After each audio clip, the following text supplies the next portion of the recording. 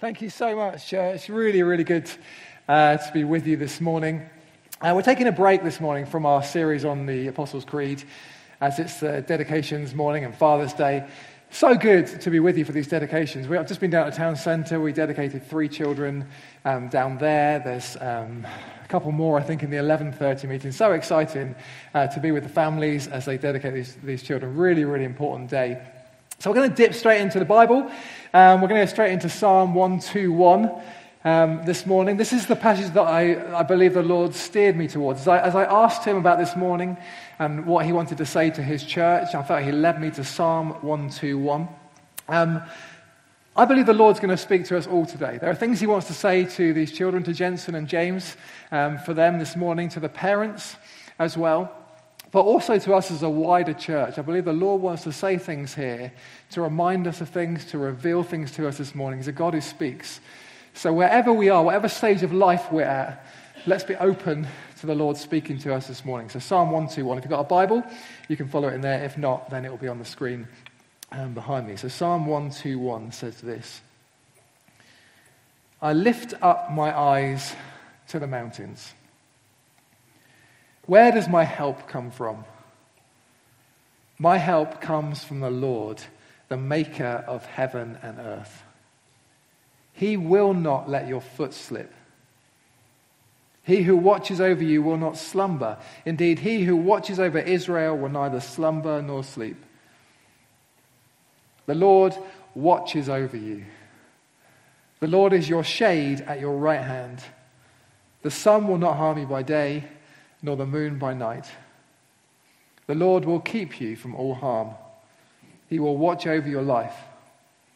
The Lord will watch over your coming and going, both now and forevermore. Let's pray together. Lord, we thank you so much for this passage with familiar words. Thank you for your presence here today. And Lord, we do pray that you would speak to us this morning, that you'd remind us of who you are, that you'd reveal new things to us, you'd underline things, Lord God, in this passage to us, so that we might know you better, Jesus, that we might enjoy you, we might live for you, we might go out of here later on this morning with a greater sense of who you are. And we ask that, Jesus, in your mighty name. Amen. Amen. Well, you'll notice, if you are following that passage in your Bible, that Psalm 121 is called a Song of Ascent. Now, there are 15 of these in the book of Psalms, and each year the Jewish pilgrims would travel to Jerusalem for the Jewish festivals. And the city of Jerusalem is on a hill, so as they walked up to the hill of Jerusalem, they would sing these psalms together, these songs of ascent. So it's a song for a journey. Psalm 121 is a song for a journey. But as well as picturing an actual journey, there's a lot that we can learn from it about the journey of life. There's a lot we can learn about the journey of life. So what sort of journey does it describe? Well, I think it pictures quite a difficult journey. It pictures a hostile environment, and there are dangers around, things that have potential to cause us harm. And we all know that life can be like that. And these children, Jensen and James, this morning being dedicated, will probably already have experienced that in some ways, that there are things in life that are difficult, things that have the potential to harm them. And as they grow up through childhood and through their teenage years and into adulthood, they'll face all kinds of challenges. It's just the reality of the world that we live in. See, the Bible is a realistic book. It never paints life to be rosy or trouble-free. It's not out of touch with reality. But it does have plenty to say about how we can live this life really, really well. So there's 2 things I want to look at this morning, 2 quite simple things. See, these dedications mornings are all about promises. We saw just a moment ago the parents making promises to their children, and the families and friends of these parents making promises to support them. We're going to look at 2 things this morning. We're going to look at our commitment, kind of our promise to God, and then more, we're going to look at his promise to us, what he promises to us. So first, what is our commitment to God? Well, put in quite simple terms, I think it's this: that we look to him. That we look to him. The psalmist writes, I lift up my eyes to the mountains. Where does my help come from? I believe there are moments in all of our lives when we realize that we need help. For me, one of those moments was when I first became a dad, when we had our first daughter, Natalie, about 9.5 years ago. We got 3 kids, Natalie, who's 9, Sam, who's 7, and Anna, who's 3. Before we had Natalie, we'd done all the classes. We were taught about what it was going to be like to be parents, but nothing really prepares you for the reality of parenting, for how exhausting it is. Here's a picture of me looking after my daughter, Natalie. So Natalie's beside me there in the pushchair. Do you know, I was looking at this picture yesterday. I have no idea where we are in that picture. There's a kind of bigger picture there. You can't quite see it, but the people there in the background, I don't recognize a single person in the background in that photograph. I've got no idea where we were. My only hope is that whoever took that photograph was looking after our daughter at that point. But it's exhausting. We need help. I wonder, how are you at asking for help? I don't know what things you're facing in your life right now, but for some of us, this is something that we struggle with, that we to recognize our need for help and to ask for it. Of course, in many places, in many areas of life these days, we don't even need to ask because there's something online, there's a YouTube video that will tell us how to do it. There's practical support. But we all need help. And on a deeper level, we all need help. Human beings are capable of incredible things. And I don't say that lightly. Over the years, there have been exceptional advances in things like medicine and technology and science, some of which are absolutely mind-blowing and completely life-changing. The trouble is, in all that we've achieved as human beings, I wonder, do we sometimes fall into the trap of thinking that we're self-sufficient and that we can manage on our own? I was chatting to someone just a couple of weeks ago who said to me, I've got by completely fine in my life without needing God.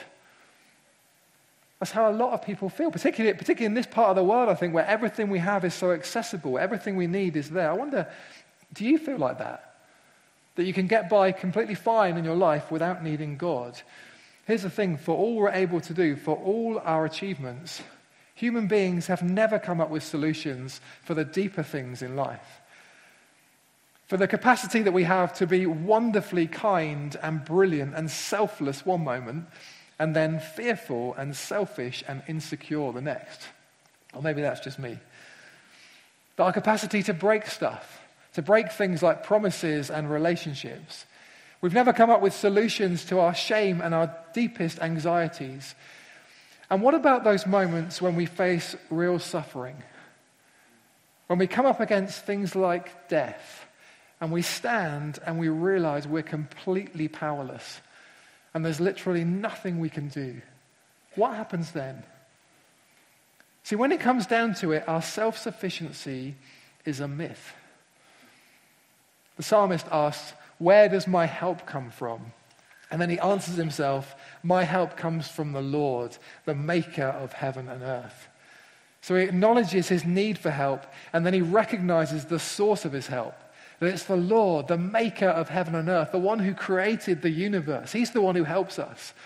We're utterly dependent on him. Every breath that we have is a gift from him.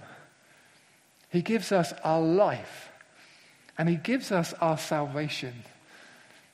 That word at the start of the psalm we read, where he said, where does my help come from? That word help is the Hebrew word ezer. And it means more than just assistance.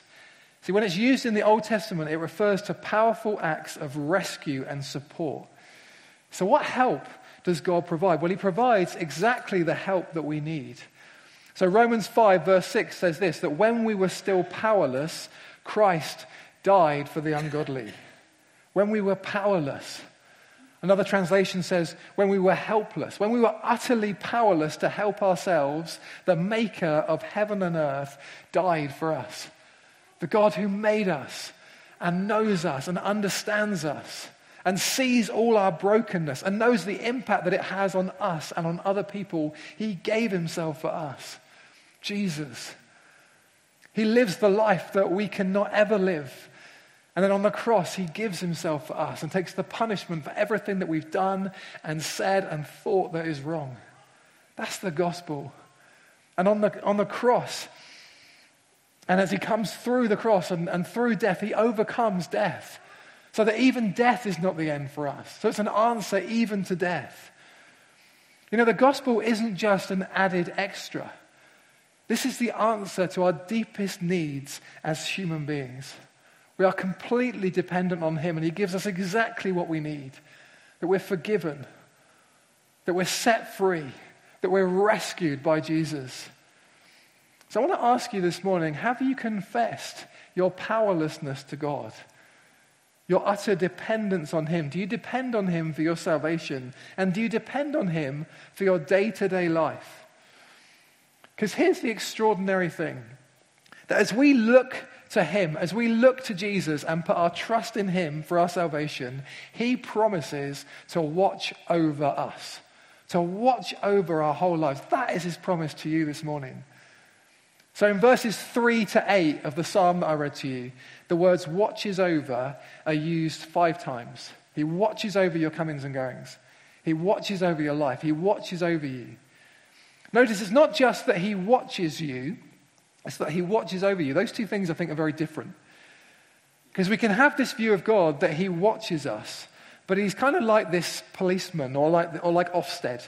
So he's kind of watching us, but he's trying to kind of mark us down. He's looking for areas of life where we're not doing things well, so that he can mark us down and make us look like we're even more of a failure than we already feel. I wonder, do you ever view God like that? I think I've viewed God like that at times. See, that view of God, if you see God like that, it never leads to freedom. That view of God will lead to you striving and working hard and trying to please him. And it might be that you're doing all the right stuff on the outside, all good stuff, and you're very busy, but on the inside you'll never find peace if you see God like that. You'll never find peace if you see God like that, and you'll never take risks if you see God like that, because what if you mess up? What if you make a mistake? But he's not just the God who watches, he's the God who watches over you. That's what he promises to you this morning. So what does it look like to live a watched over life? Well, first of all, I believe it means a life of relationship. That a watched over life is a life of relationship. Verse 5 says, he will not let your foot slip. What does he mean by that? I don't know about you, but there's plenty of times in my life when I feel like my feet are slipping. When I feel like things are going wrong, that I've not really, things are a bit out of control. Or when I'm facing failure or disappointment, it feels like my feet are slipping. Well, is it a promise that we'll never face difficulty as Christians? Does it mean that we'll never have to deal with those things like failure and disappointment? Well, no, it's not that. It's not a promise that nothing will ever go wrong. It's a promise that no one and nothing can ever snatch you from his hand. That's what he's promising to you, that he's always with you. In the times when you know and feel and experience his presence, and the times when you feel like you're on your own, he is completely with you. If you put your trust in Jesus for your salvation, then nothing can ever take you from him. And the reason is this, it's because you're on a rock that can never be moved, that you're on the rock of Jesus, and nothing will ever let your foot slip from that rock. He has his hand on you. He will not let that happen. So Paul, one of the founders of the early church, whose life had been turned around by an encounter with Jesus, he puts it like this: for I'm convinced that neither death nor life, neither angels nor demons, neither the present nor the future, nor any powers, nor height nor depth, nor anything else in all creation will be able to separate us from the love of God that is in Christ Jesus our Lord. He holds on to you. He will not let your foot slip. See, in this, he is the perfect father. Because parents, you know this, your kids will do things that wind you up. I had a moment this week where I was walking through a car park, a crowded car park, holding on to our 3-year-old Anna, and she was screaming and she was kicking, and all I could do was just kind of hold her and walk her to a car and place her in the car seat, and that was hard. And everyone's looking on, and it's horrible. Did I enjoy that moment? No. Did I like her in that moment? Not particularly. But I love her. And no temper tantrum is ever going to change that. She's mine. And my eyes are on her because I love her. And I'm an imperfect father, but God is the perfect father. And he watches over you. And your life there is a life of relationship, and he will not let your foot slip. Nothing can separate you from his love. And he likes you. He likes you. And the truth is, there are times when we will break our commitment to God. We will look to other things, but he will never, ever break his promise to you. He loves you, and he will not let your foot slip. I love the intimacy in this psalm. Verse 7 says, the Lord is your shade at your right hand. You're in his shade. You're in his shadow. This is a recurring theme in the Psalm. So in Psalm 17 it says, hide me in the shadow of your wings. In Psalm 57 it says, in the shadow of your wings I'll take refuge. In Psalm 63 it says, in the shadow of your wings I'll sing for joy. So he's our hiding place. He's our refuge. He's the reason that we sing. This psalm is all about intimacy and closeness with God. And yes, there are dangers on the journey. But when you're a Christian, you are safe. Why? Because nothing can take you from his hand. Even in death, if you're a follower of Jesus, you will see him face to face. Jude 24 says this, to him who is able to keep you from stumbling and to present you before his glorious presence without fault and with great joy. He will not let your foot slip. He'll keep you from stumbling. This is my experience of what God is like. Ever since I put my trust in him, he has been so faithful to me. He's never let my foot slip. He's never set me up to fail. He's always watched over my life. So a watched over life is a life of relationship. What else is it? Well, I believe it's a life of rest. It's a life of rest. The psalmist goes on, he who watches over you will not slumber. Indeed, he who watches over Israel will neither slumber nor sleep. I love that. Our God doesn't doze. He doesn't nod off. And he never falls into a deep sleep. And that means that we can rest. More than a third of adults say they struggle with insomnia. I'm one of them. Really struggle with sleep quite often. Things just kind of running around my head. There are apps now that can track how much sleep you're getting.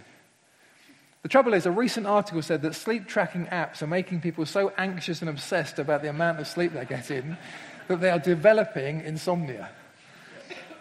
But our God watches over us day and night. You know, in this too, he's the perfect father. I remember the early days with Natalie, that every tiny little noise she made, I was awake.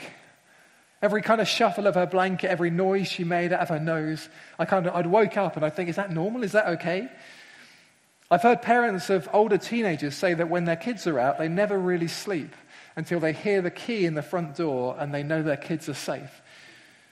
Well, our Father watches over us night and day, not because he's anxious, but because he doesn't grow tired. He doesn't need to rest because he's God. But we do because we're dependent human beings. I love how John Piper puts it. He says this, sleep is a daily reminder from God that we are not God. Once a day, God sends us to bed like patients with a sickness. The sickness is a chronic tendency to think we're in control and that our work is indispensable. To cure us of this disease, God turns us into helpless sacks of sand once a day. He goes on to say the Lord is not nearly so impressed with our late nights and early mornings as he is with the peaceful trust that casts all anxieties on him and sleeps. You know, in Matthew's gospel, there's the story of Jesus and his disciples in a boat, and there's a storm raging, and the disciples are panicking. But Jesus is resting. Jesus is asleep. How can he sleep? Because he knows that he's being watched over by his Father. That even in a storm, he was safe. If you know the Lord this morning, then even in a storm, you can rest. I don't know what storms you're facing this morning, but God's promise to you is this, that he watches over you, that you can rest in the storm. A watched over life is a life of rest. And finally, a watched over life is a life of risk. As I was thinking about this morning and praying about this morning and thinking, what kind of life is it we want for these kids who are being dedicated this morning? And I thought, what kind of life is it I want for my own children? And what kind of life is it I want for myself? See, we want to be safe, but surely we were made for more than just safety. The Christian writer John Ortberg says this, the scriptures alternate between calls to hair-raising risks and assurances of impregnable security. So when we look at the lives of the great followers of God, we see this combination of breathtaking risks with an almost brazen confidence of being safe in God's hands. I love that, brazen confidence and breathtaking risks. Those two things ought to go together. That actually when we depend on him and not on ourselves, And when we know that nothing at all can ever take us from his hands, then it ought to lead to courage and to risk and to adventure. See, we're talking about being dependent on God. When we talk about dependency, it often has a negative connotation. When we think about being dependent on something or someone, then it's the opposite of freedom. But with God, it's different. Dependence on God doesn't take away our freedom. Dependence on God gives us freedom. Freedom to run, freedom to risk, freedom to say yes to him. And that's what you see in the Bible. These people of faith, David taking on the giant Goliath because he knew God was with him. Moses challenging Pharaoh. The followers of Jesus healing the sick and raising the dead and changing the world. See, the more we trust the Father's promise to watch over us, the more likely we are to take risks. A watched over life shouldn't just be a quiet, easy, comfortable life. It ought to be a life of adventure and risk. Surely that's the life we want for these kids we're dedicating this morning. That's the life I want for my kids. That's the life I want for myself. Is that the life you're experiencing this morning? Are you experiencing a life of relationship with him? Are you experiencing a life of rest? Are you experiencing a life of great risks? If not, then why not ask the Father to enlarge your vision of who he is, to show you how close he is to you and how he sees you. The Father's promise to you this morning is this, that when you look to Jesus for your salvation, he will watch over your life. As I finish, how can you be sure that the Father will keep his promise to you? Well, you look to the cross. You look to the cross. The psalmist says, I lift up my eyes to the mountains. Well, on the hill outside Jerusalem, God demonstrated once and for all that he is the great promise keeper. That Jesus, as he gave himself for you on that cross, he held nothing back. He died so that you could know life. In this, God demonstrated his love for you. So where does my help come from? My help comes from the Lord, the maker of heaven and earth. May he watch over your coming and going, both now and forevermore. Amen.